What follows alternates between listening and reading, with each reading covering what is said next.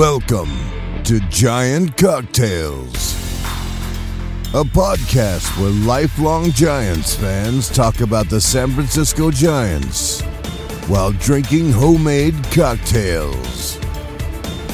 And now, here's your hosts, Ben and Matthew Henry.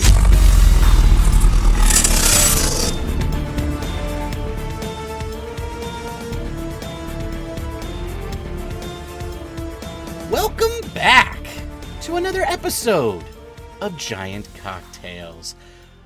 Once again, Bob, thank you for all your hard work this season.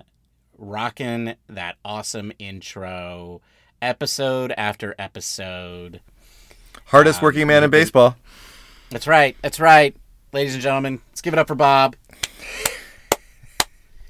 Anyway, thank you, Bob. Yes, I am Ben Henry, host of Giant Cocktails, alongside my brother, the esteemed National League West Division champion, Longorian blast-hitting, wind wall conquering Captain Emeritus, all-around good guy, Matthew Henry. I'm just going to have you come introduce me everywhere I go. Yeah, well, you know, what the people don't see is that I'm totally, like, the look on my face as I say this stuff. You're right? trying to pull stuff out of the thin air, yes. Yeah, just like, what BS, what lies can I say about this man now? Pain in my behind for my entire life. Sometimes in my neck, sometimes in my head, sometimes in my nose, sometimes in my butt. A lot of times in my butt. Matthew. Yes. Do you prefer... Oh, man, I was about to say something really inappropriate. Well, I'm glad you filtered yourself. Matthew, question for you. Okay. What is your favorite cocktail besides the margarita? Oh, well, you know, that's a good question. I have learned a lot about cocktails over the last 37 plus weeks of doing this show. In fact, I've created 37 cocktails, and 38 if you count the one that I put out on Twitter that didn't make it to the actual show. And, but the great missing recipe scandal. The Wutasco Whammer or whatever it was called. Anyway, you know, there a couple stand out. I really like the Army and Navy, and I actually really liked the Old Fashioned, which is actually not a cocktail that I did on the podcast.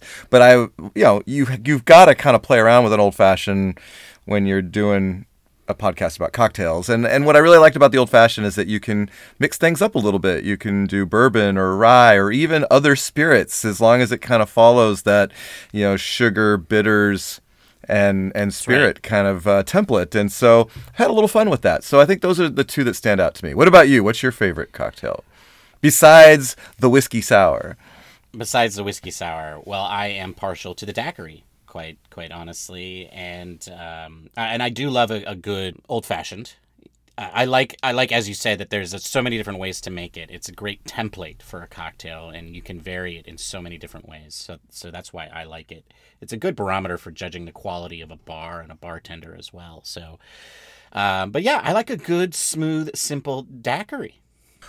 Well, Bob probably has a question for you. Then. Well, but before we do that, I do want to say that this is episode 37. 37. And today is actually October 30th, Saturday, October 30th, as we record this podcast. We will be showing up on our normal time on Monday. And we are in the waning days of the baseball season. The World Series continues, but honestly, I'm barely paying attention. And just checking in to see who won. Basically, that's it. And you know, yeah. So that's where we are. The Giants' off season began weeks ago, as we all remember, and here we are with our one last show for this season. And we're going to talk a little bit about how the show is going to continue because continue it will at the end of this show. So stay tuned and listen for that. But yeah, so welcome to episode 37, Matthew. We did it. We did 37 episodes. A full season. And as you say, we made over 70 cocktails between the two of us. I didn't even know there were 70 different types of cocktails before we started the show. So, yeah, that's amazing to me. Yeah, it is amazing. And we threw all kinds of crazy ingredients in there, like Creme de lemon cassis. curd, creme de cassis, Elderflower liqueur. That's right. Things that I didn't know existed, and they even have liqueurs made out of them. So it's been a lot of fun, and and what a great season that we had. But yes, I think I'm ready. I'm ready for the question. All right, Bob, hit it. What are you drinking? Thank you for asking, Bob. I mean, who would have thought that you'd be asking me about what my cocktail is for today? Who would have thought? Today, Bob, I'm drinking a cocktail that I'm calling Dreams of Summer. And as I said earlier, my favorite cocktails, besides the whiskey sours, is a daiquiri. And this is actually a winter daiquiri, a variation on the daiquiri, but it's got some winter flavors on it. Hence the name. So it's a winter daiquiri. It's a daiquiri that you drink in the winter while you dream of baseball returning in the spring and summer. And this one is 2 ounces of white rum with 1 ounce of lime juice, as you do in a daiquiri. And the simple syrup is not your standard simple syrup, but it is actually a ginger simple syrup. So it's basically simple syrup where the syrup has been steeped with slices of ginger and then strained. And so that gives it a nice little ginger taste. And then on top of that, I have added some rosemary tincture drops to the cocktail to give it a nice little rosemary flair. And then the last step that I did is I actually took some of that, I guess we call it cinnamon, but I don't know really what it's called. It's like those logs, the cinnamon logs. Cinnamon sticks. Right? Cinnamon stick, right. I took one of those and I snapped it in half and I lit one end on fire and then quickly blew that out. And then I let that smoke run and I just put a glass on top of that, my cocktail glass, my coupe on top of that. So the smoke from the cinnamon stick collected in the glass. And then after I shook my cocktail with ice and then double strained it, I poured it into that cocktail. So it has a nice little smoky, cinnamony, hint to it as well. And it is a very appropriate cocktail for the winter because it has all of these winter flavors in it, but at the same time it's a cold daiquiri. So a cold winter cocktail, great for winter parties if you're looking for something that's a little bit off the beaten path. And so that is my send-off cocktail for the 2021 season, Dreams of Summer, a winter daiquiri. That's a tasty cocktail. It is a very tasty cocktail. This is one of my favorite recipes that I have made on my own. Not too crazy. Well, I have to give you props on the smoke element. That's not something that we've done too much this season. I think I tried it once. And yeah, that's something that's kind of next level cocktail making there. I'm impressed. They actually I've seen them on my Instagram feed now, these things that you can buy that like smoke your glass. You set it on top of your glass and you light the top of it and it sends the smoke directly into the glass. Oh yeah, it's a great way to add flavor and another profile to a cocktail. You also see liquid smoke appear in a lot of recipes to get the flavor right into the cocktail itself. But smoking the glass, yes, a wonderful technique that, yes, you told me about. You did earlier in the season where you had wood chips. Yeah. I didn't have the fancy smoker, though, so I think I need to kind of maybe elevate my game there a little bit.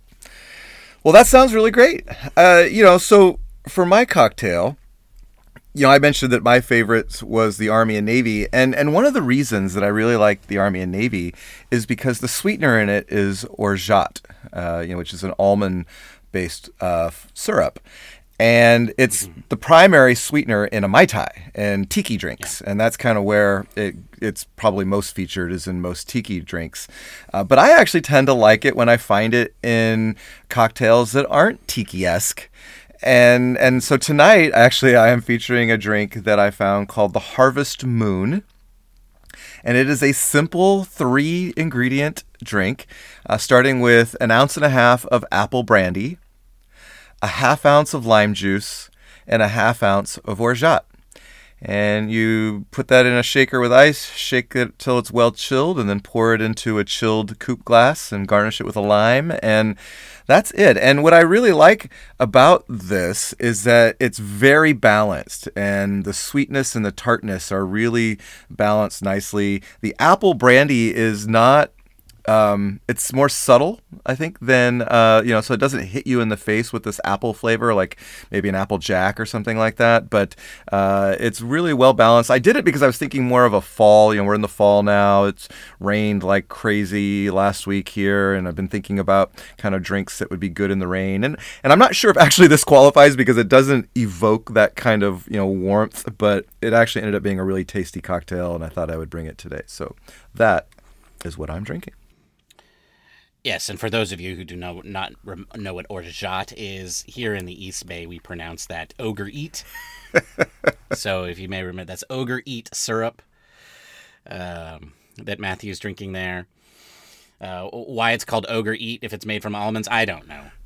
But yeah, that actually sounds really, really lovely. I mean, I hear what you're saying about the apple. I appreciate the fact that it was like, you were expecting a little bit. Sometimes that happens, right? You were expecting more of a very earthy, warm, toned cocktail, and instead you get this very bright kind of like, but sometimes that can be a good thing. Winter doesn't just have to be about all dark and gloomy and despair, right? No. It's like, it's not just all about atmospheric rivers dumping, gallons of rain on us, because in fact, California needs the rain. It does. And I'm not complaining. Right? I just, I thought fall, apple picking and orchards and apple pies. And I just was thinking that that's what I was going to be experiencing. And it wasn't at all. It's not. It is a very good cocktail. So it just wasn't what I was going after. I was looking at other fall type oriented themes. In fact, I almost tried a pumpkin spice old fashioned or something like that, but I didn't want to see you like blow a vessel. I definitely would have lost my mind. It would have been you and Gabe Morales sitting next to each other on the bench. One of you holding a sign around your neck. You know those signs that they put around dogs' necks and then put into memes? Oh, the shame, the shame signs. Yes. Yeah. Gabe Morales' sign would have said it wasn't a swing. Yes. And yours sign would have said, I tried to put pumpkin spice into my old fashioned. I did pumpkin spice. Yeah. Nobody should be getting on the pumpkin spice bandwagon. There actually is a pumpkin spice margarita recipe out there, and I won't do that to you. I know there is. Of course there is. Of course there is. Oh man! Because they put pumpkin spice into everything. Well, and I got to tell you, I'm a devout Starbucks lover, but I have never had. No, that's not true. I've had one pumpkin spice latte just to see what I was missing, and realized that I really wasn't missing anything, and so just went back to my normal. No. I mean, it's not just Starbucks that makes those things. First of all, right? It's everywhere, all the time, constant, And for a second there, I thought you were going to say, I'm a devout pumpkin spice fan. Oh. I was just going to be like, relationship over. I mean, I like my pumpkin pie. Don't get me wrong. But hey, pumpkin pie is great. Pumpkin pie is great. I mean, I'm not a big fan of pumpkin pie, but I understand where that puts me in the minority. But anyway, as I was going to say, winter is not just about misery and doom and gloom and not having baseball. Because one of the things that you can do during the winter is dream about the next baseball season and how great your team is going to be. And it is strangely for baseball fans a great time of hope. That's right. Right? It's a time for us all to sit there and wait eagerly by the radio. As a family, we huddle by our RCA radio and we all listen intently for news about our team and what they've done to get better. It's a great time to talk baseball. That's what winter is for. It's time for us to reflect and then also put on our general manager hats and all pretend that we are Farhan Zaidi, although none of us can be, clearly. And think about what our team will become in the future. And that, Matthew, this in our final show for the 2021 baseball season, that is what we're going to be talking about today. Today, we are going to be talking about the defending National League West Division champions, San Francisco Giants 2022 roster. What's it going to look like? Who's going to be out there? Are they going to be able to win 107 games again? I'm going to go on record and say no. Yeah, I'm going to do the under on that one too. Yeah. I'm going to do the under on that one too. That does bring up a good point. We'll talk about that a little bit later. But expectations will be high, I think, amongst the Giants fans. And oh, you better believe it. You better believe it. Giants fans are expecting another division title next year. Yeah. Well, and I get the feeling it's that anything less than 95 wins next year will be like anything less than 100 wins, and Giants fans are going to be like, the sky is falling, right? It's I think we've created a monster. I think we have created a monster, and I think the monster has showed up a couple years earlier than I anticipated. But right, it's not 2024. Reminder. It is not. It is not 2024. And you know what? Good. We should have high expectations. Yes. You know, I mean, we're lucky. Ever since they built the brand new ballpark, the economics for this team has changed, and we should have high expectations. This is a team with a winning history, and as San Francisco Giants fans, we should expect our team to be competitive every year, and if it's not, we should complain. I think that's our prerogative. Right. And I think we should have high expectations. I fully expect the Giants to win the National League West division next year. I look at the roster and all of the people leaving it, and I wonder how they're possibly going to do it. But that's not my problem to solve. It's only my problem to conjecture about. Well, let's conject. So, Matthew, let's conject. Churize. I don't even know what the word is, but let's figure this out. So let's put on our Farhan Zaidi hat. And look at, I think, you know, there are four key areas of a baseball team, right? You've got the outfield, the infield, starting pitching, and relief pitching, and the fans. Okay, so they're five. And the podcasts, right? That's right. That's what you're going to say. That's right. Well, they're bringing back a great podcast, I hear. So that's good. So. Yeah, Pavlovich and Piper are coming back. Sponsored by some fast food joint next year. I don't know. Sponsored by Schwendy's.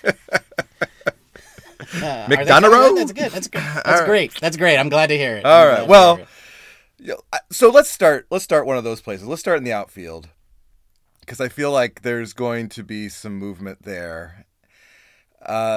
Just, you know, so looking at the roster for next year, so we know that Bryant is a free agent, probably may or may not come back. Who knows? But I'm if I was putting my money on it, I would think not. And actually, honestly, comparing him to some of the other free agents that are out there, I would rank him as maybe the third or fourth option for free agent signing in the outfield, honestly.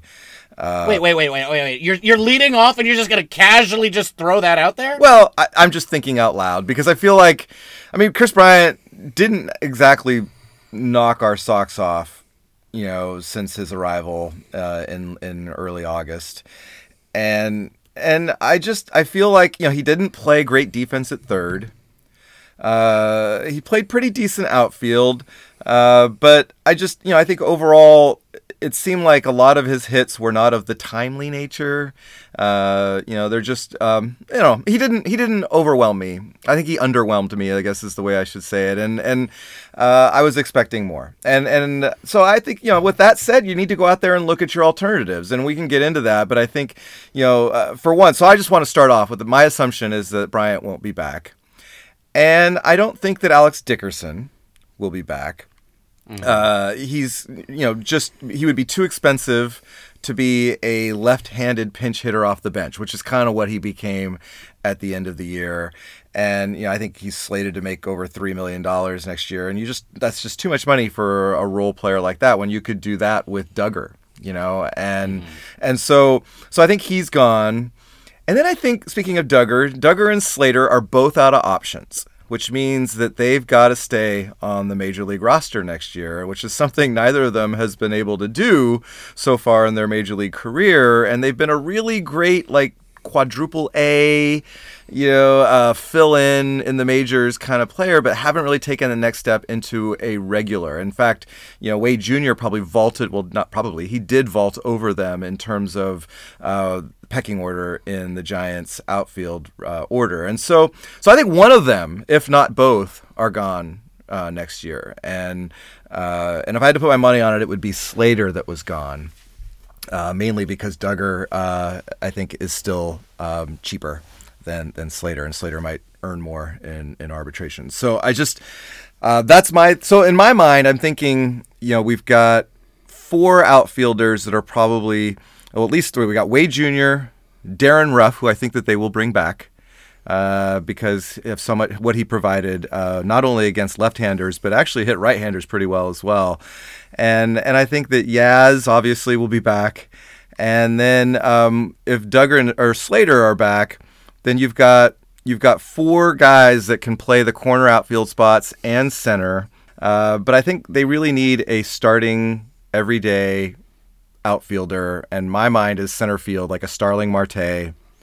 Okay, before we get into the who they bring in kind of stuff, let's. I just want to recap here. So first of all, let's talk about who was in the outfield just very quickly this past season. It was Mike Yastrzemski was nailed down pretty much in right field or center field on occasion, but after that, it was very much a merry-go-round, right? I mean, it changed constantly as a lot of different things happened, as people got hurt, as people emerged. But yes, we saw Alex Dickerson out there, who was, I think, our starting left fielder. And Mike Yastrzemski was a starting right fielder on opening day. Who started in center field? You look that up, Matthew, while I talk about the rest of these names. So, and then, yes, Austin Slater and Steven Duggar both made appearances. And then also Darren Ruff and Lamont Wade Jr. Darren Ruff was with the team from the very beginning, and Lamont Wade Jr. established himself, about a third or almost halfway through the season as a go-to guy. But I really think of I want to put Lamont Wade Jr. and Darren Ruff to the side because they're both outfielders and they can both play the outfield reasonably well, and Lamont Wade Jr. can play it very well. But they're also both viable at first base. So I think we need to talk about that position a lot. So I kind of want to put the two of them to the side. I think the one sure thing, as you said, that we know that next year we can count on is Mike Yastrzemski. Mike Yastrzemski is going to be back. You can pencil him in as your starting right fielder. Yes, in a lot of ways, he had a down year this year, but the man still hit, 25 home runs?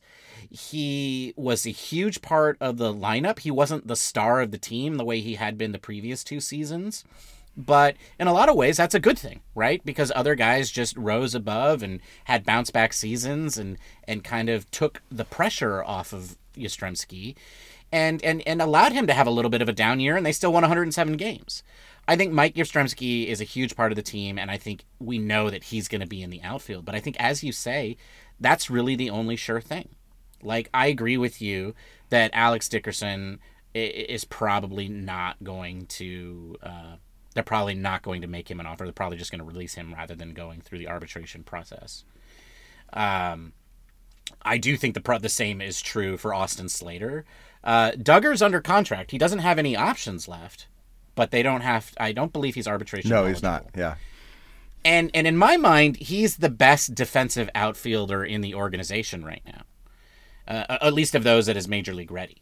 So I think Duggar will start the season with the Giants as their fifth outfielder, or perhaps even as their fifth outfielder, because he's got to be on the major league roster. Right. But a couple of other guys that are out there that were injury situations that names that you haven't mentioned yet are Jalen Davis, right? Yep, that's right. Yep. Who is 27 years old, right? And I believe is also out of, does he have one option left, or is he out of options? Jalen Davis has one option left. Okay, so that's interesting. So Jalen Davis, I think, is definitely part of the mix then. And then there's Luis Gonzalez. Now, who's Luis Gonzalez? Yes. Who's Luis Gonzalez? Luis Gonzalez is the son of the other Luis Gonzalez, the guy that had a World Series winning. What was that? It was like a bloop. He had a World Series winning hit in Game 7 against Mariano Rivera. And if you go back and watch the highlight and you watch where that ball lands, you're like, what is that? How does that ball get there? I think in today's baseball, that ball never lands there. The third baseman who has moved over to the other side of the shortstop catches that ball right behind second base. But anyway, that Luis Gonzalez, he had a son, and that kid plays baseball. He used to play baseball for the Mariners, but he got hurt, and then the Mariners tried to sneak him through waivers or something. And Farhan Zaidi was all over that stuff and claimed him. And so he had torn labrum surgery. And so he'll be out for much of the season, for a big portion of the season. But this guy's got great ability. Like, he was highly, highly ranked within the Mariners system. A lot of people were absolutely stunned when they waived him. And I think the Mariners thought they were going to sneak him through. And the Giants were like one of the last teams. I think because the Mariners and the Giants were probably the last team that could have claimed him. I like it. I don't know.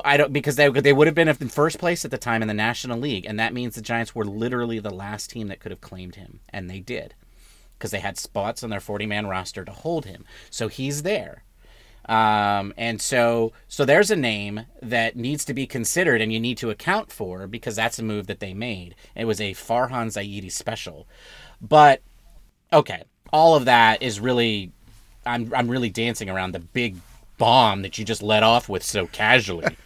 So the outfield, there's a lot of things that we need to talk about, and I think it's obvious that they're not going to take a tender about Chris Bryant, but let's really go into deep on Austin Slater. What, Matt? You don't think they're going to give just no on Chris Bryant? You just no. I think there's a possibility, but I also know that he's a Boras client, and Boras doesn't do anything early. Right? I mean, he will wait until February to sign. By Boras client, Matthew means sports agent. Yes. Super agent Scott Boras, who's notorious for being a hard negotiator, often waits for his clients to be the last to sign. General managers are known to hate Scott Boras. And fans of star players players a lot of money for his are teams. known to hate Scott Boras. Because he does stuff like that. And so I feel like there's a lot that has to go right for the Giants to re-sign him, because I don't think the Giants can afford to wait around while some of these other top free agents get signed. They need to take care of business. And so for that reason alone, I feel like it's a long shot for Bryant to come back. I also just, in hearing, like, when you talked about Zaidi, when you heard Zaidi talk about at the end of the season about his priorities, he was honest that Bryant was going to take his time and do what, and he would say things like, well, he deserves it. He's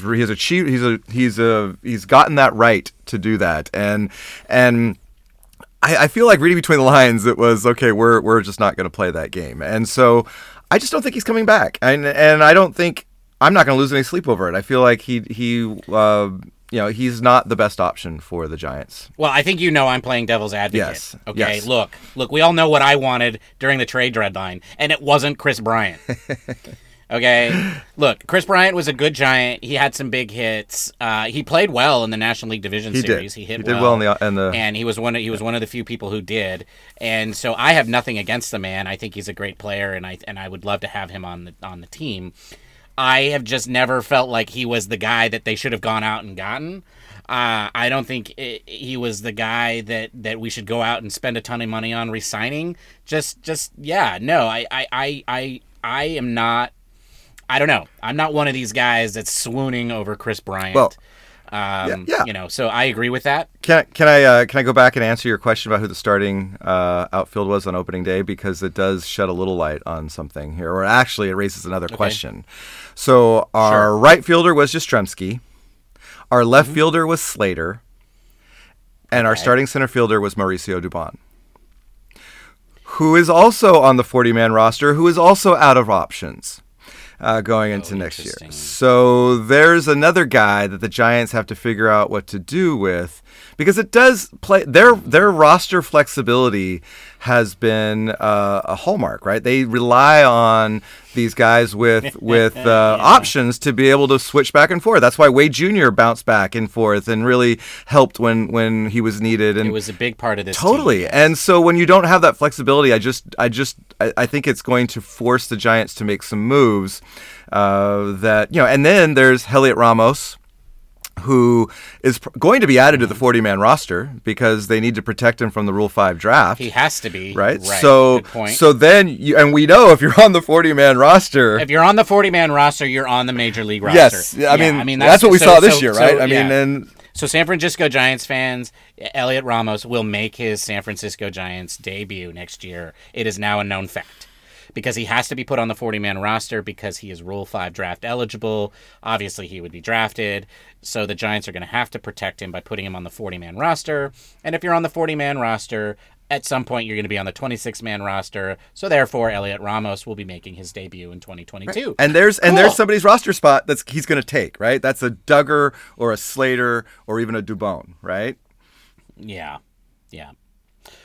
Well, that's a good point. I do think that is super interesting. I think we're going to see a lot of. I think the long and short of it is in the outfield, we're going to see a lot of people moving around. I do think that Luis Gonzalez, Mike Yastrzemski will both be there because I don't think they made that move on Gonzalez just to jettison him. Sure. Although they've done that in the past. So, they've made moves and then realized it wasn't. Yeah, that's fair. That's fair. So I would say Yastrzemski is probably your only sure thing right now in the outfield. Yeah, seems like it. But I think you're looking to the free agent list. I mean, there's some names on there that I would just love to see in a Giants uniform. And all right. Give me some of these. Okay, names so my top two. I can shoot them. Yeah, so you can shoot them down, Mr. Pessimist. Okay, so my top two. Yeah. Actually, I have three. So Starling Marte. Your great all-around center fielder, would fill a huge need in center field. Had a really good offensive season this last year. I think he'd be a great fit. Fantastic. I think he would be a great fit. He will be expensive, but why not, right? Why not go for somebody like that? Then there's Nick Castellanos from the Reds. Another guy who had an amazing year, 309 average, 576 slugging, 34 home runs. I mean, why wouldn't you want a guy like that, right? And then there's Michael Conforto from the Mets, who had a similar big season. And I think that there's three guys out there that are immediate upgrades over anybody that we have. Maybe Yastrzemski in his prime, when he's at his best, maybe could do that. But I think those three guys would automatically start for the Giants. And I'm not saying we're getting all three, but I would like to get one. And I don't think that's too much to ask, Farhan. Yeah, Farhan, not too much to ask. Oh boy. Okay, so Starling Marte, Nick Castellanos, and Michael Conforto. Okay, one of these really stands out above the others to me, and for a couple of reasons. And he's not the youngest of the three, but I do like guys who are younger. Starling Marte, I think is a great addition. He's, I don't know. I mean, the Giants of this year really threw me. They really threw me. Like, I used to be a guy who was like a 4-year contract max, and don't sign anybody for these uber super deals who's over the age of 32. Right. Right. Like, if they're 33 or older, then just do not pump hundreds of millions of dollars into this player, please, because you're going to end up regretting it. That's always been sort of my mentality. This year, I have no idea what to think about that anymore. Like, I don't know what has happened or what's going on. They're serving the fountain of youth in the Giants clubhouse. Yeah, and as a longtime Giants fan, that makes me nervous. I don't know. But anyway, the point is that, like, I think normally in the past, Starling Marte would have made me nervous because of his age. He's 32. He'll be going into his 33-year season. He's probably going to want 4 years. He's probably going to want, $100+ million? Right? He's going to want just a boatload of money. Yeah. He's going to want to have $25 million a year, I think. And it's just a huge, huge chunk to take for somebody who's 32 years old. So not my favorite, but man, the guy had a great season. And yes, oh my God, so flashy in the outfield. I think Giants fans would love the way he plays. Yeah. I don't know though. He's a little over the top. He's a little over the top. You think that he's too flashy for the Giants? Is he a club? He's not too flashy for right. me. He's definitely not too flashy for me. You like Jazz Chisholm, and I like Jazz Chisholm. I like Fernando Tatis. Quite honestly. I like that kind of player. Yeah. I love that kind of player. I don't know that he fits in. No, can you imagine sitting next to Buster? Oh my God. No. And so I do wonder about that. But I have that same concern about the guy that on that list that I really like, which is Nick Castellanos. Yeah. That's my favorite because that guy is going to hit a boatload of home runs in this newly configured ballpark. Nick Castellanos, and he's 29 years old. He'll be going into his 30 year. That's the one that I would really like to see. Of just a right-handed power bat of the three batters. He's the most power. He's the biggest power bat of the three. I'm with you. I'm on the Nick Castellanos bandwagon. Thank you. Yes, give me that. Yes, give me some of that. Michael Conforto, left-handed guy. And not a real power hitter. Fine. I don't know. Part of me feels like though anybody that goes to the Giants becomes a power hitter. So I just, part of me feels like there's. It could be that. Yeah, that could be true. You could be totally right. Anybody who comes to the Giants. But you're right. We've got Wade Jr. and we've already got Yaz as left-handed, kind of semi-power off, in the outfield. Yeah, and that's so he may not be a perfect Marte fit. and Conforto are both lefties. So that's really why, like, Nick Castellanos and my eyes go to I'm like, yeah, saucer size. I'm like, yeah, give me some of that. Give me some of that. Yeah. I of those three, I'm big on Nick Castellanos, and the other ones I just. How about a dark horse? Dark horse, Chris Taylor. That guy. Could you root for a Dodger? Hate that guy. I mean, we were rooting for Alex Wood. Look, after Oral Hershiser became a Giant, I have blocked that from my memory. I have no recollection of him ever being a Giant. Honestly, I just. Like I see it in the block scores. I see it like that he actually was a Giant, but I have blocked that from my memory. I have PTSD or something. What about this? Dusty Baker is a Dodger. Do you remember that? I vaguely do. Yes. I mean, I know we don't remember. Right, but I remember looking at his baseball card as a kid. Yes. Yeah. Speaking of Dusty Baker, just a side note that I thought was really funny. Somebody tweeted out, I retweeted it on our Giant Cocktails account. It made me laugh. Was that Dusty Baker has played in or managed 2.5% of all Major League Baseball games. Wait, what? That's what the tweet was. That hardly seems possible. Yeah, I did not fact check that one, but it was from a stats tweet thing, and it just made me laugh. I could just picture Dusty going, "What the WTF, man?" Does he want to feel old? Because now he feels old. Now he feels old. I mean, How is that even possible? How many baseball games are there in a season? Well, 162, right? And he's what? Times 40 30, years, right? 30 years? I don't know. At least 30. Well, what's 162 times 30? I can't do math. I don't know. God. All right, I'll do it. It's 4,860. 4,860 divided by 162, because that's the max games that you can manage. 162 divided by the other way.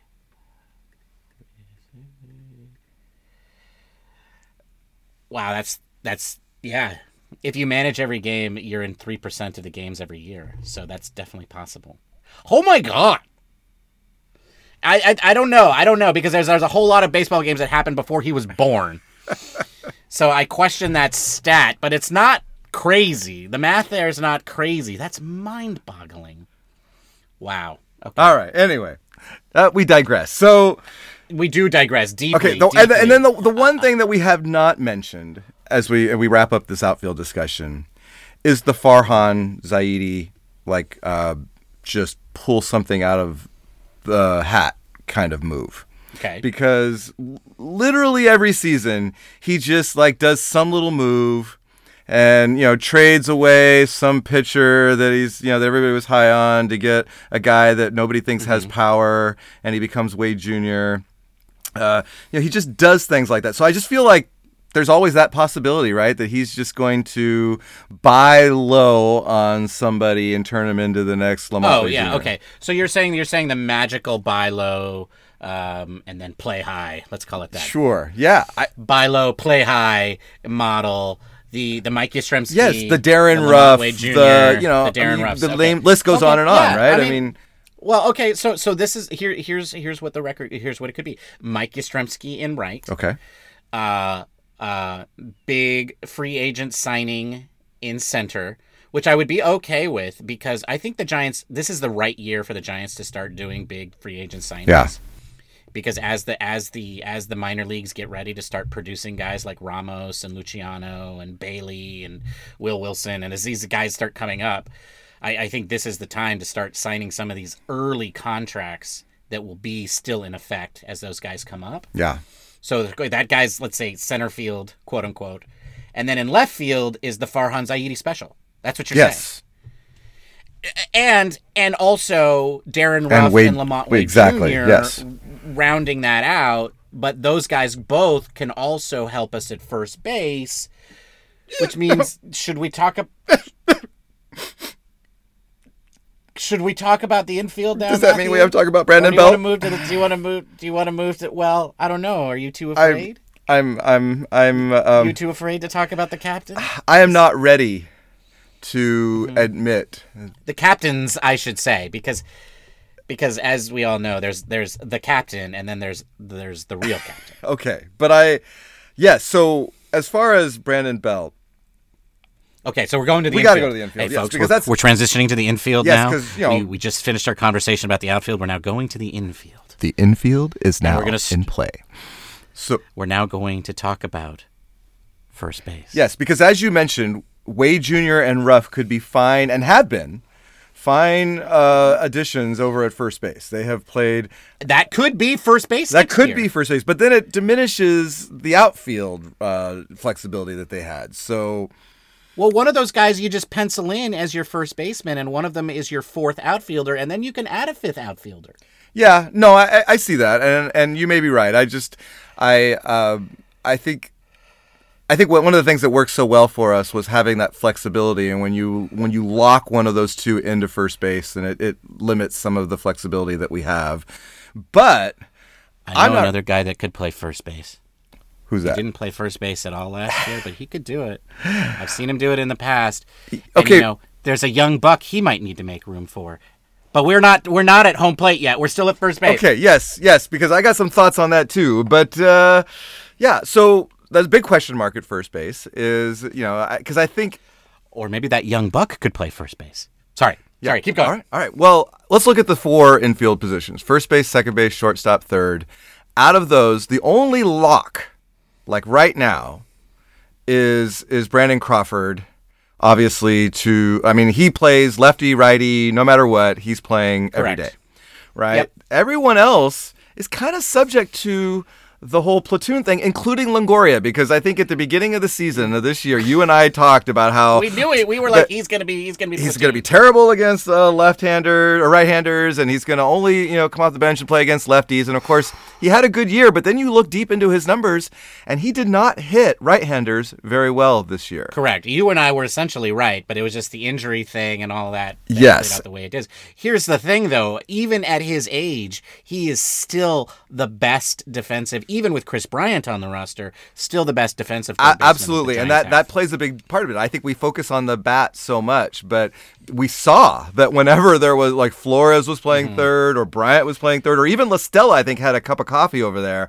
It was not the same level of play as when Longoria I think we was. underestimated his defense, and Evan Longoria at third base is by far and away the Giants' best third baseman. Yeah. Yes, Okay. So even at his age. let's just say, for argument's sake, the Longoria is locked in next year to third base. Okay. Yeah. Because I did look. There's not too many left-handed hitting third basemen out there that are worth really kind of like, because if you're getting a left-handed Right, and third we baseman, got- they're playing the majority of the games, right? Because And just so everybody's clear, let's just quickly run over, like, under contract for next year on the 40-man roster, Evan Longoria, his final year, right?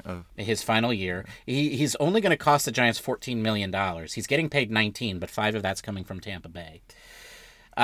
Jason Vossler, Brandon Crawford, Tyro Estrada, and Tommy La Stella. Those are all under contract. Darren Ruff is arbitration eligible. The Giants have a $3.5 million option on Wilmer Flores. And they're going to exercise that, right? Right, and that could be third base right there, right? Could that be. Yeah, Longoria and he's. Flores?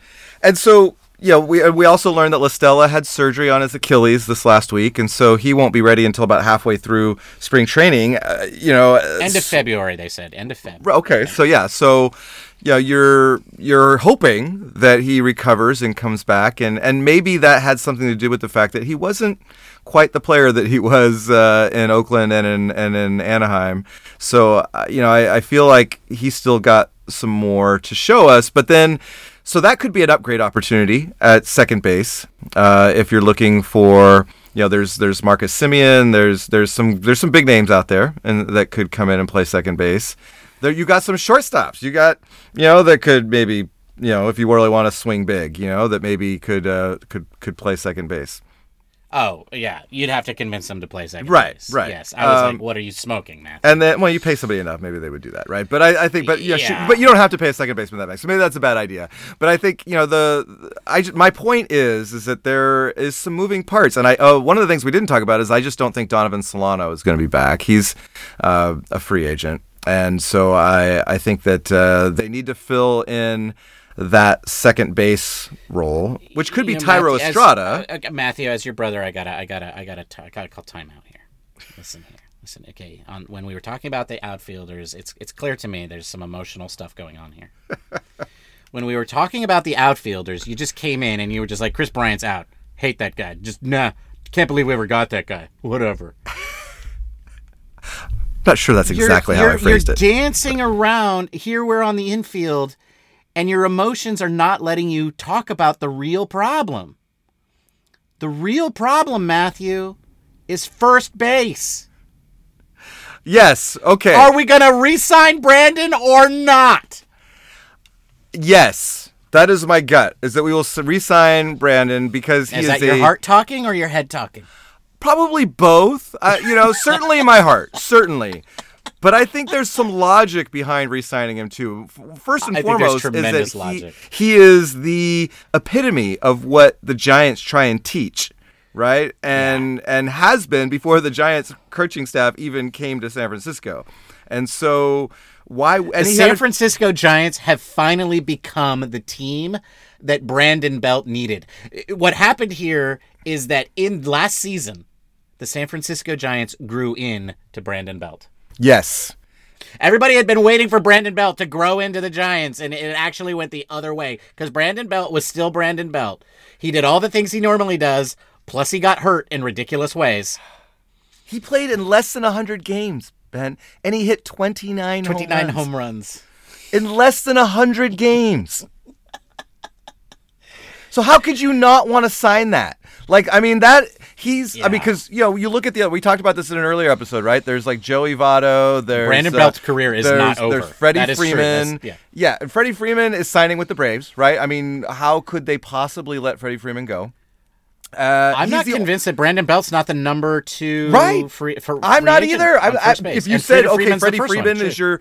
is you could get him, I'd be like, okay. Yeah, that would make sense. But if you can't get Freddie Freeman, then Brandon Belt is the best first baseman on the market. And I think one of the best first basemen in the National League. And I think he also demonstrated this past season, like I think he was the same guy he's always been.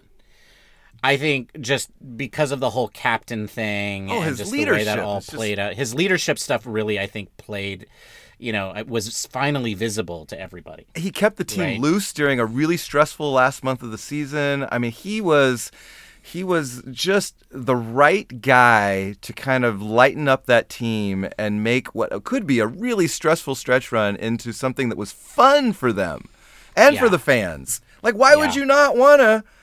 But they're going to have to pay him a lot of money. I think way more money than Giants fans would have ever thought. I don't care. Oh man, I think they should do it. I think they should do it just because they do have a little bit of a window here before the kids really start showing up in earnest, right? Ramos is going to we've already realized that Ramos is going to make his appearance next year. But we don't know how much of an impact he'll have.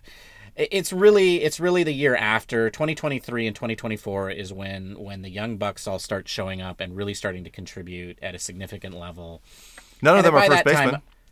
Correct. Well, none of them are first basemen yet. Yet, yes. And I would say that, I do want to talk about what happens if they don't sign Brandon Belt, but I would say that this is the year to do it. Can I tell you something real quick though? Just we are recording this the day before Halloween. I want my Halloween costume this year is I am going as Brandon Belt. And I'm not just a jersey. I have the away San Francisco jersey with the electrical tape C on it. But that's not all. I bought a giraffe costume to wear underneath it with a Captain Sailor hat that I've sewn on top of this giraffe head. And so I am going as Captain Giraffe Brandon Belt. The last piece on that, and I don't know if you had time to do this, you probably didn't, is it's got to have the 9 on the back. And then above that, instead of belt, it's got to say daddy. I didn't have time. That's the ultimate Brandon Belt costume. But yeah, I commend you. That's a perfect costume. So I will put photos of that up on our Instagram and Twitter account. So I mean, I do think that he's going to cost them a lot of money. Don't care if they want to sign him. I think it does. Good players cost money, Ben. Right. Well, what if they want Nick Castellanos? What if they want Brandon Belt? Then what happens to the real captain? Could you know how much money they've taken off the books this year with with Cueto being gone and Cueto out. Cueto is still under contract, but he has a buyout. Right. And so I mean I think that they've got enough money to spread around. Okay. Yeah. I mean Cueto has a $5 million buyout. He's got a $22 million team option. Right. So they save what, $18 million or $7 They would save $17 million. $17 million. Yes. So that is, but they've got a $22 million option on one Gerald Dempsey Posey. Yes. And I do. And should we just transition over to catcher then? Let's transition to catcher because I think this is the question mark. But the other thing is would they be able to afford somebody like a Marte or a Castellanos if they sign a Belt and they deal with Posey? Okay. I love Brandon Belt and I would love for him to come back, but the man that has to come back is the real captain, Buster Posey. He has to come back. And the Giants have a $22 million team option on him with a $3 million buyout. Or they renegotiate a longer term contract. And I will tell you this. I would say Buster Posey has played first base before. But he is also the best catcher. Like, and we yes, there's other things that we need to talk about Kurt Casale, because Kurt Casale is actually under Giants control. He's arbitration eligible. He can come back. But the Giants have all kinds of problems at the catcher level. They are so deep at catcher, but they have like 3 guys that are Rule 5 draft eligible that they got to deal with. And they have Patrick Bailey in behind Joey Bart, who is 25 years old and is done with AAA. So, I think Joey Bart might want to get his first baseman's glove a little bit tuned up, and maybe he could play first base. Joey Bart is not hitting 29 home runs in less than 100 games. Nobody is, Matthew. I get that. But what if you're gonna, I feel like if you're gonna do that to Bart, then just trade him for something that could bring value. Because that's not strengthening. Well, that's the a great team. question, because I do think that like even if you lose Belt, you still do have the rough Lamont Wade situation, which is perfectly fine. Right. Like and Wilmer Flores can back you up at first base, right? You have 3 people on there, and then that leaves the Joey Bart and Buster Posey situation, both of whom can also play first base. So I think if you don't land Brandon Belt and you can't sign anybody else, you still have perfectly good options there. Sure. So let's talk about catcher, because wait, first let's ask Bob. Bob, who do you want catching? Buster Posey. Right.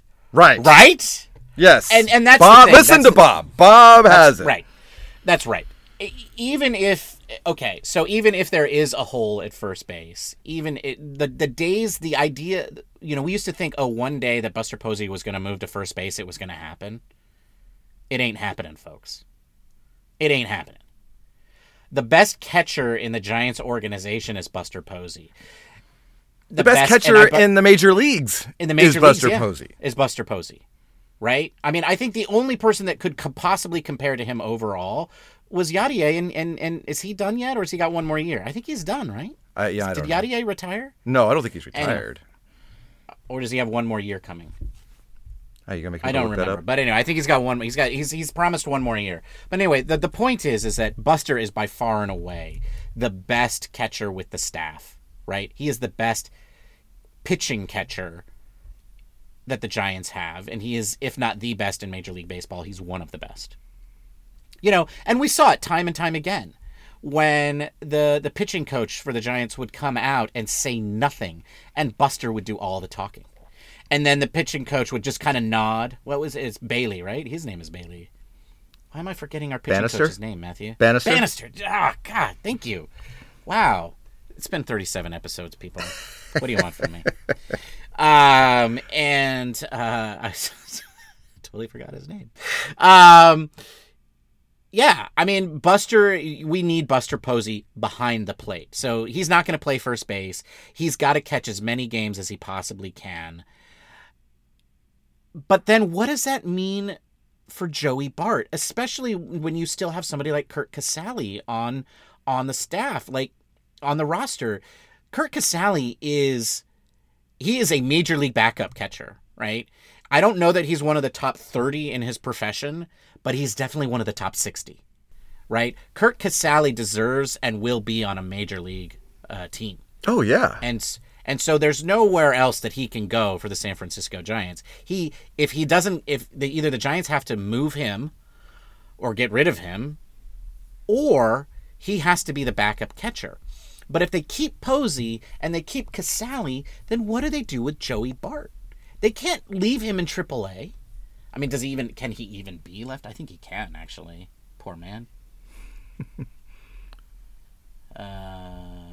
The Fangraphs has him on the major league roster already. They're like, nah, he's the backup catcher. That's what they say. Yeah. 2 options left. 2 options. Oh my goodness gracious. Poor dude. He's 25 years old and he's done at AAA. He's done. He's nothing left to prove there. And so I was just playing devil's advocate when I was talking about him playing first base. I totally agree that they need to bring Brandon Belt back. But even then, if they don't, they do still have Wade and Ruff that they could do. Don't the Giants have to trade Joey Bart? Don't they just almost have to? Yes, because I mean they run the risk of him right now. His potential, I think, is worth more than if he were to play and Yeah, not they have not to impress. move him before opening day. It feels like. Yeah. And they have some needs. They've got to open up some 40-man spots. They've got And they're probably going to sell low on him. That's the thing. Like, if they do move him, they're probably not going to get what they deserve because everybody's going to know you got to move him. right. Well, yeah. But at the same time, I mean, premium catchers, and he's got 2 options. Yeah. Yeah, he's, there's and he's value 25 there. years old. There's tremendous value in Joey Bart. Yes, it's a really interesting situation because I don't think anybody really saw this coming. I think we all thought that Bart was the heir apparent, and then Buster Posey comes back and shows us what he showed us last year. But then the question is Buster Posey going to come back? Because I guess that's the other thing that we don't really know. We don't know what Buster wants to do. Right. Well, and I think that's a good point because I feel like the biggest question mark is not whether the Giants want Buster, is whether Buster really wants to come back and play. And the only team he'll ever play for, he said, is the Giants. And he's reached that point in his career where he's checked off pretty much every box, right? I mean, he's a 3-time World Series champion. He is a MVP, comeback player of the year twice, perennial all-star. And he's also a legend that has really done everything he could possibly want to do in a career. And he's made his money, right? And he's probably, he had 2 twins born last year, which was the reason why he, sat out 2020. And so he could just say, I'm done. You know what? A lot of kids in their toddler years don't see dad every other week. And they turn out fine. Well, sure. But that's usually because dad has to bring home the bank in order for his kids to eat, right? Buster doesn't need to do that. But what about me, Matthew? Well, that's a good question because I think Buster sure needs to think of us. those little girls right? need their father, but what about me? What That's about right. my needs? What about us Giants fans, little girls? Did you ever think about that, you selfish little twins? Oh man, no. I mean, at the end of the day, I think that's really what it comes down to, right? It comes down to what he wants to do and what he has left to prove. And I don't think he has anything left to prove. Oh no, I think. Oh, the one thing I was going to say was, he probably clinched his Hall of Fame. That's done. Ticket He's year, in. right? He's in. So he's got everything he'd want to achieve is done. Okay, listen. Isn't there any honor in playing out your contract? Sure. I'm grasping at straws now, man. $22 million worth of honor. Yes. I don't know. I couldn't walk away from $22 million, especially if I loved what I was doing. But he is. What we know about Buster is that he is a man of integrity. Oh, there's no doubt. Yeah. And he will do what he feels is best for him and his family, and you can't argue with that. As much as you would love to see, I would love to see Buster get a farewell tour. Can't Buster? Can't you just tell him, just show him how to say goodbye? Yeah. Just. I want him to get like the rocking chair from when he visits Colorado and the Harley Davidson when he visits Los Angeles. I want him to get all the parting gifts. That's what I want. Yeah. Me too. While he's hitting 300 and hitting 20 home runs. That's what I want. That's right. And winning the World Series for a 4th time. Right. One last time. Come on, Buster. One last time. For old time's sake, Buster. And I think that ultimately is the question. And I do think there's a lot of dominoes that fall from there. I think the Giants, I think they would probably go to him and just say, if they can't negotiate a contract, they probably have already had this conversation with him, which is like, we want you to stay. We'll do whatever you want. I would love to see them give him a Giants for life contract that, converts into some sort of like back office, thing. But I think it really comes down to what Buster Posey decides what he wants to do. Because if he decides he's going to play one more year, that does mean I think the Giants have to move Joey Bart. And I don't think it puts the Giants in a horrible situation because of Bailey and how high rated he is. Yeah. And the Giants have a bunch of catchers, my goodness gracious, that are Rule 5 draft eligible, but they have this kid named Ricardo Genoves, who is just a hair older than Patrick Bailey. He's Rule 5 eligible, and so, he's the 17th ranked prospect in their organization. And so they're really deep and rich at catcher, and they could, I think, make it work if they needed to by keeping certain people on the roster. So I don't think that even if Buster just played one more year, they're in a bad situation. Right. But maybe if Buster played one more year, that means they let Kurt Casale go and they hang on to Joey Bart.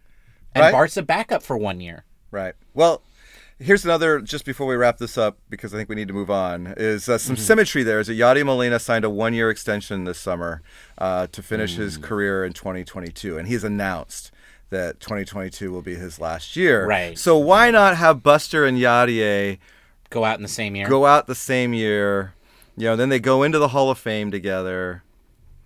I think that there would be some symmetry there. But there is some symmetry to that, yeah. All right. So the one thing that we got to talk about starting pitching before we wrap this up, because we've only got one starting pitcher signed to next year. But what a starting pitcher! Oh yes. And Logan Webb is, our Clayton Kershaw, our could be Trevor. No. We don't know. No. Our Max Scherzer. We have an ace, is what I'm trying to say. Yes. And which makes it nice because you're not looking necessarily to pay ace money for slots 2, 3, 4, and 5, right? But having said that, we're probably going to bring back at least one of the 3. Gausman, right? Wood, or DeSclafani. Definitely one of those guys is coming back. Yes. Do you have a preference? I think I prefer Gausman, but I know that he's going to command bank. And He's going to be more expensive than the other 2. And if he goes more than 4 years and $100 million, which I think he probably will, it makes it a little bit hard for me to swallow. But and I don't think someone who's 32 that you should be paying anything over a 4-year contract. Like I think that's stupid. So he may and I'm just convinced that there's some team out there that's going to pay him like $125 million for 5 years or whatever. And then and if that's the case, then more power to him. But and in that case, I would prefer Alex Wood only because I don't like the way DeSclafani matched up against the Dodgers. Yeah. And I just that counts, I think, when it comes to tiebreakers, because those two pitched pretty similarly this year. I mean, you look at their numbers, some are better on Wood and some are better with DeSclafani, but they were overall, I think, pretty similar. But I think I prefer Wood. Wow. Okay. Well, you know what? And he's a left-hander, so you kind of need that in the rotation. Sure. I prefer DeSclafani. And I'm only saying that just because you prefer Wood. I'm looking at some of T-Bone. T-Bone? Disco? He doesn't like Disco. Listen, Tony, Disco is a way better nickname. I know it's got all sorts of weird connotations. It's just way better than T-Bone. Yeah. And look, dude, I work for the YMCA. You get used to it, okay? You get used to the Disco. I'll call you T-Bone if that's what you want, but Disco's a better nickname.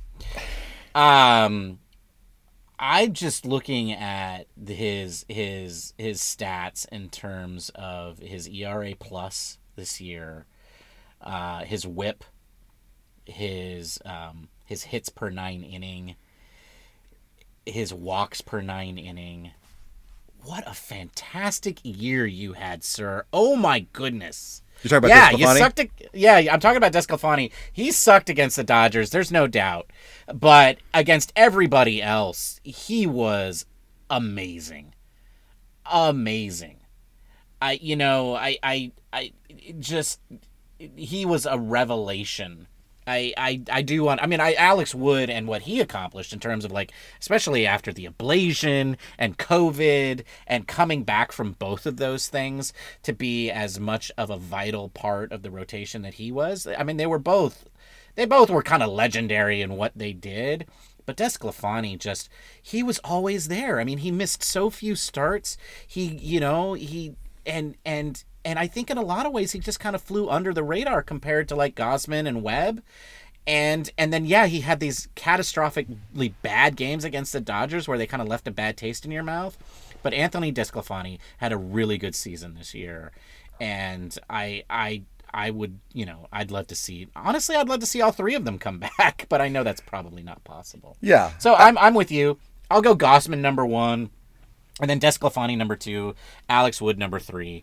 But any one of them comes back, I would be like, oh, I'm glad they kept that guy. Well, here's a scenario: they signed Gausman to a long-term deal, and maybe Gausman recognizes that the Giants are the reason that he's finally in a position to get this payday. I mean, this year, the qualifying offer, he made, I think, almost as much money this year than he did his entire career prior. So, Yes. so he's going to make bank, and maybe he says, you know what, I want to stay with the Giants because I like what they've got. I like where they're at, and he signs for a reasonable number. Then maybe you offer Wood or DeSclafani the qualifying offer, and you keep one of them. They would have to accept that qualifying offer, but I think you keep one of them for 18 million, 19 million. I don't know what the number is, but somewhere around there this year. And I can't remember what all the rules are around the qualifying offer. You can only make the qualifying offer once to a player in his career. So Gausman cannot make it. You also can't offer a qualifying offer to someone who's been traded mid-season. And so Bryant, for example, would not have qualified. Received one, right? So, And if the Giants make that and he ends up signing with somebody else, do the Giants get some sort of compensation? They get draft pick compensation. Yes, the other team has to give up their first round. The team that signs them, the team that signs them has to give up their first round pick, and so that definitely scares off a lot of teams. So it makes it harder for the player to sign somewhere else. Well, let's see then. Let's do that to Alex Wood then, because he's a former Dodger. Right. So so I think those are options too. But there's also free agents to consider, and number 1, Max Scherzer. No. Yeah. I think the Giants broke him. No. That's right. His arm still may be sore. I mean, we don't know. I mean, honestly, we have no idea. He literally said, this has never happened to me before. We don't know what happened. Yeah. Man's 37, 36 years old. He just had a dead arm for the first time at the most important time in his career. Yeah. No. Yeah. I think for me, looking at the free agent pitchers, a couple names stood out. Carlos Rodon, and definitely would be a huge boost, but also expensive. So if you're signing Gausman, maybe you're not signing someone like Rodon. Marcus Stroman is another number. I actually really like him just because he's really active on social media, and Stroman's he would be a little cheaper. He would be, and he's a pretty athletic guy. I think I think it would be kind of fun to see him in a Giants uniform. But then I was scrolling through, looking at there are literally 20 guys that are free agents that had a war between 0 and 1.5 to 2, which is kind of where we had Wood and DeSclafani before they came to the Giants. I think there are a lot of those kind of guys that are going to be wanting to sign with the Giants because they're looking at what the Giants can do with guys who are talented but haven't been able to put it all together. And I think they're not going to have a problem at all filling their 3rd, 4th, and 5th spots because they're going to be free agents. They're going to be begging to be a part of the Giants organization. I agree with you. I think that's ultimately what the Giants are going to have to do. I think they should do what they can to bring at least one of these guys back. But I think the Giants will attract a lot of starting pitchers given the track record of what they've done. I think they'll attract a lot of hitters that way too. Yeah. And hitters are not going to be afraid of the ballpark anymore. So Correct. I think the Giants are going to have an easier time signing free agents this year. And so I think they will probably look for some bargains, which is good because that will allow them to throw money at somebody like Brandon Belt or a Castellanos or whomever, right? Whomever they end up getting. But maybe it's on the starting pitching side where they decide to go spend a bunch of money, or maybe Buster Posey says, "Yeah, no, give me 3 more years," and so they have to end up doing something big there. So I think they have put themselves with their track record and what they've demonstrated that they can do now, I think multiple seasons in a row, but especially this season, by revitalizing people's careers, by making them better players. I think they're going to get a lot of interest from free agents, and I think that's going to allow them to find some bargains. That's what I'm counting on, and that's how we're going to keep the Dodgers in 2nd place, or who knows, maybe 3rd place. Yeah. Nah.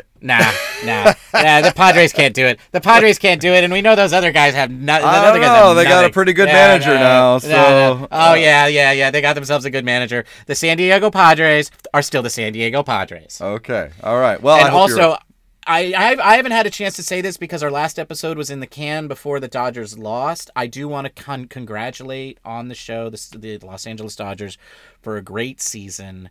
Wow, you guys played really tough. 106 wins.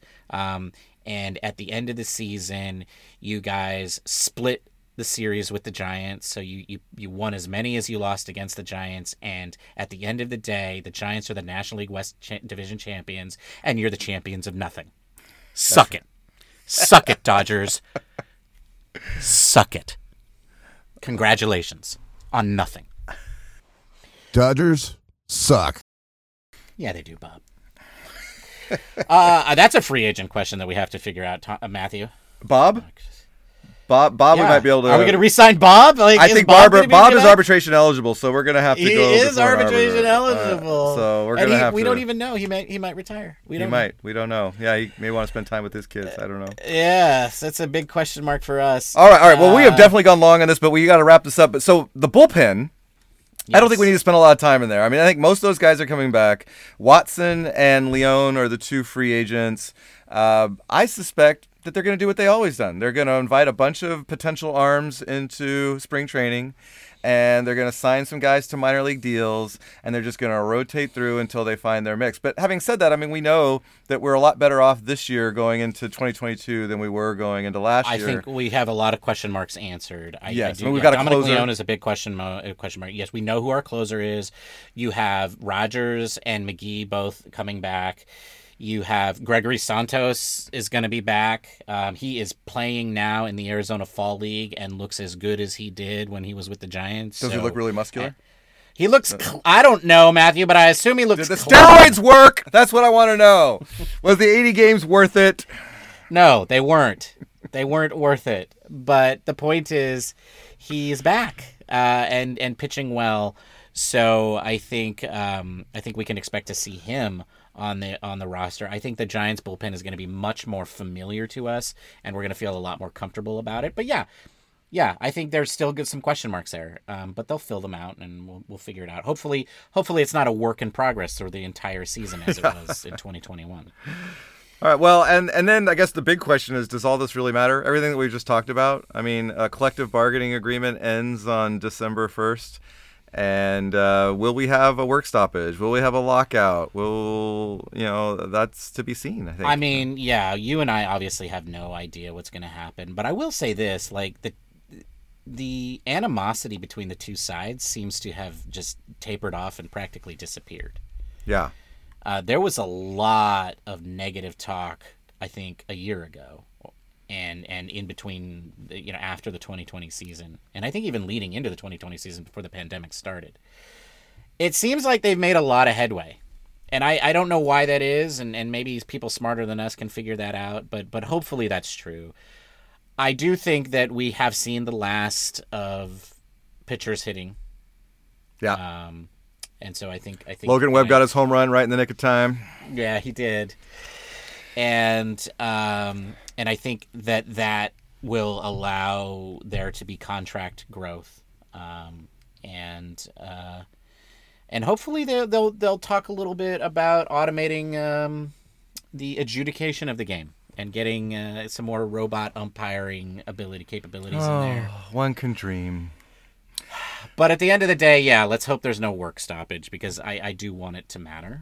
Because there needs to be a season 2 of Giant Cocktails. That's right. So season 2 is coming. Listeners, I think we are going to take a little bit of a break. Certainly not going to be publishing weekly like we have during the season. We will be jumping on whenever there's like a big free agent signing or something kind of noteworthy comes up. We'll jump on and do a podcast about that.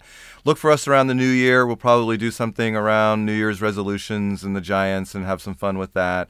And then we'll, of course, be back in earnest during spring training with our regular weekly lineup. But in the meantime, Ben, we have a little side project that we're looking to launch. That's right. Yeah. So Matthew and I have been enjoying the podcasting experience so much, and not only that, but the cocktail experience so much that Matthew and I are going to be creating a spin-off a spin-off podcast, I should say, all about cocktail making. And we will cross post that when that launches and goes live, but that will actually end up being its own entirely own podcast at a different location. But we'll let you know about that here when it goes live. But yeah, so Matthew and I are going to be going out into a different angle, and that'll actually allow us to go deep into the craft of cocktail making and talk about cocktails in depth. So if that is something that has interested you or you've enjoyed from our show, look forward to that, because that will be coming to your ear holes hopefully in the not too distant future. Yeah, and I'd say, we've talked about this podcast. Obviously, we haven't recorded anything yet, but our thought is to really, especially during this first season of this new podcast, yet to be named, by the way, we'll figure that out. But really, just trying to basically have a beginner level type of podcast. So if you're new to cocktail making, I was before this year, we hope to educate you and let you learn some of the key components to cocktail making, so that you could do some cocktail making on your own at home, or at least know what to order at a bar, and what you might like and what you might not like. And we'll definitely dip into all the different spirits and some key cocktails, and really try to teach as we learn as well. So that's the focus, and hope you'll join us.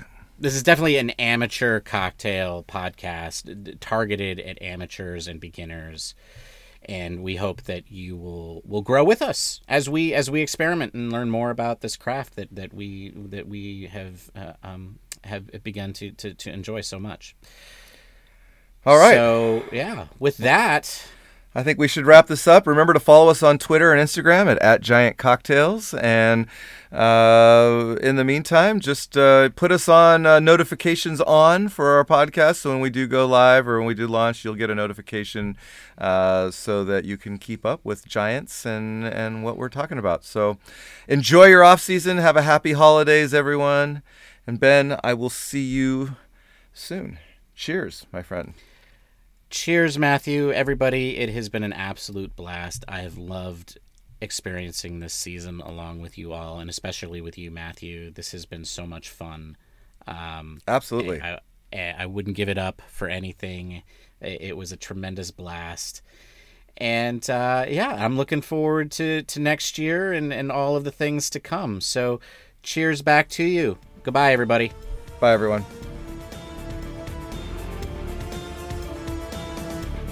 Join us next time for the Giant Cocktails Podcast. Until then, bottoms up.